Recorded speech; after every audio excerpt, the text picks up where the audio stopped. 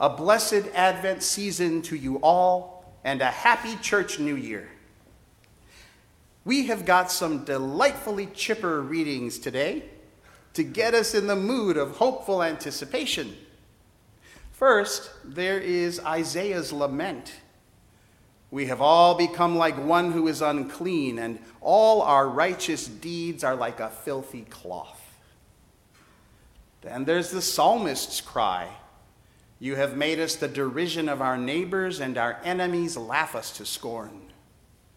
Finally, there's Jesus, with words more fitting to Halloween than to Advent. After that suffering, the sun will be darkened, and the moon will not give its light, and the stars will be falling from heaven. Happy Advent.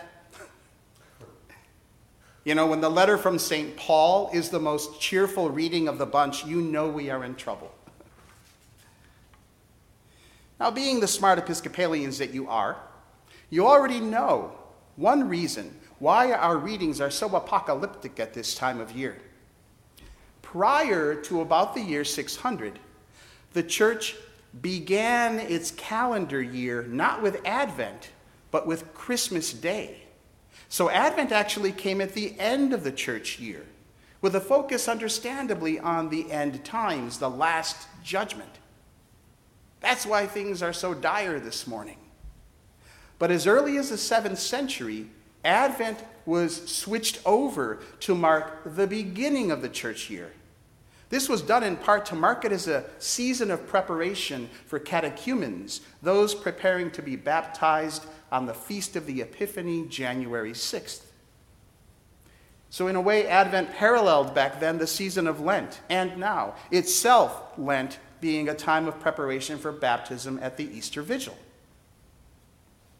Today, Advent as a season actually means to prepare us for Christmas instead, and the arrival of Jesus. So there's a historical reason for these ominous readings and for the season's mix of both end times and anticipation of new life. But I want to do something very different today to get us on the path of this sacred season in 2020. Because of all this apocalyptic talk, I would normally be laying into you about how you might not be doing all you can as a good Christian to prepare your heart to welcome baby Jesus at Christmas. I would point out somber passages from our readings like I just did, as well as the apocalyptic aspects of the scripture passages that are used generally at this time of year. Signs of ending and destruction, warnings to keep awake, as in today's gospel. But you know, this year my heart is just not in it. After all, we've kind of had a worldwide pandemic for the last 9 months. Maybe I should go easy on you. With that in mind, I have a few things to say that may help lighten your mood while still encouraging you to prepare for this season of expectation and longing. First, you know how at this time of year you might hear preachers from the pulpit chastising you for all the ways you are not behaving in a properly somber Advent mode? Pointing out that all the parties you're attending, the mad rush of consumerist Christmas shopping you're doing, and the Christmas cards you're sending out to people you never speak to anymore but feel obligated at Christmas time to send a pre-made card to with a typed-up year in review and no personal touch at all. You know how preachers love pointing out that all that activity is keeping you from focusing on the coming of Christ? Well, guess what? I promise you won't get that this year. Because COVID has ruined much of the joyful mayhem of this season. So my preacherly admonitions that you consider staying home and praying a little more, spending time with family and with God, and not running around, doesn't seem as necessary this year. And it might sound like a bummer, and really it is, but if you think about it, we have been in Advent season mode for almost 9 months already.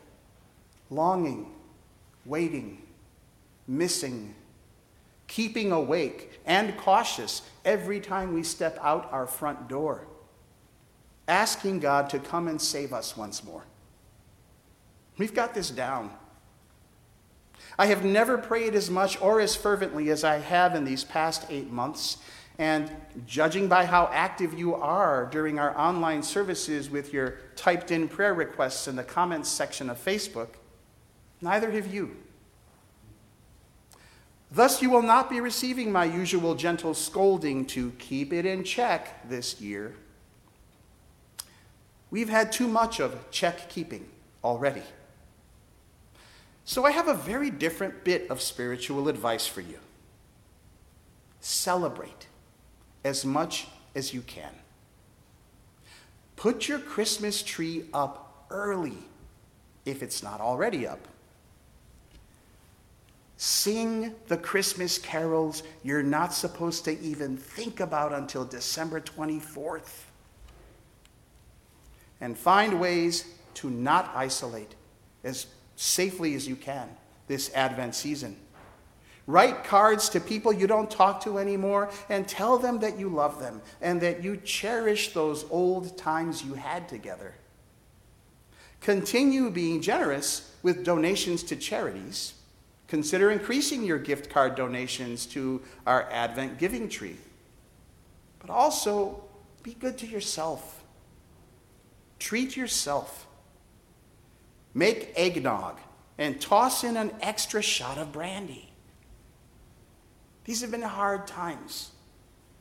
And while it might be good advice most years to encourage abstaining in Advent, this year I want to say, focus instead on being kind to yourself and compassionate with others.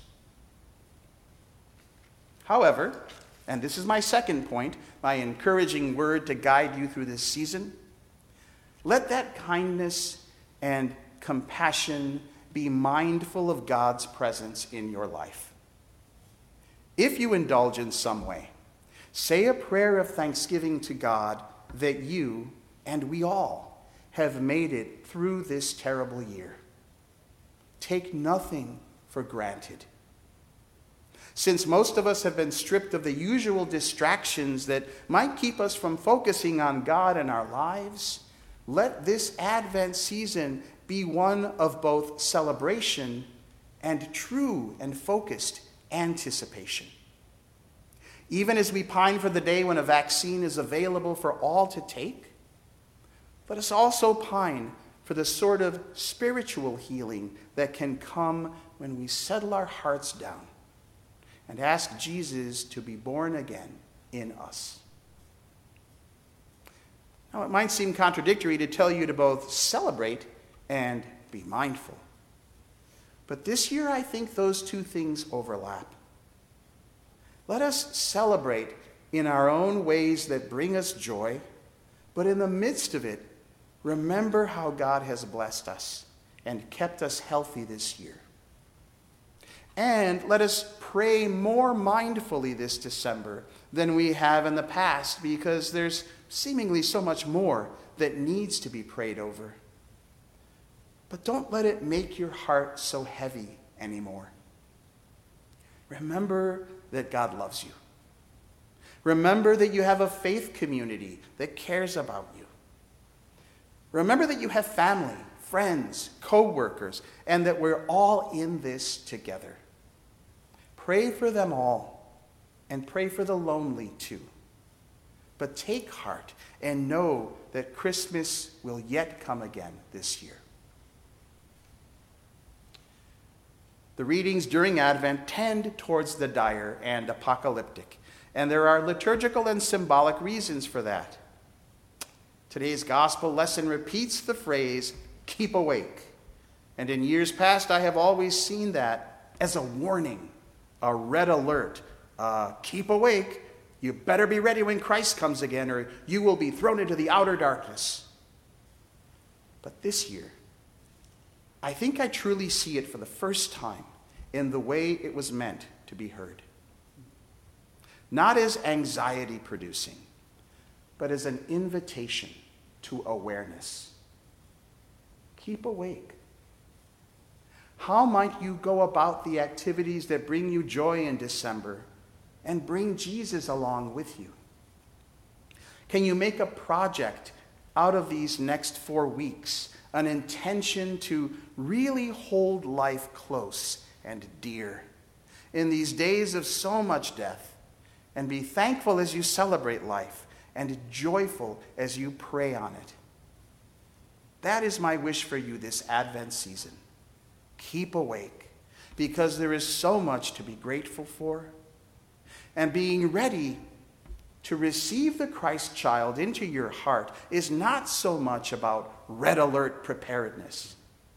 It's about the quiet mindfulness that comes when you're engaged in a project that you love, one where the hours go by and you don't even notice, one that so immerses and engages your mind and your heart that when it's over, it feels like you've awakened out of a trance, feeling contented and whole. May God bless you this Advent season with such mindfulness in all you do, the joyful and the serious. Amen.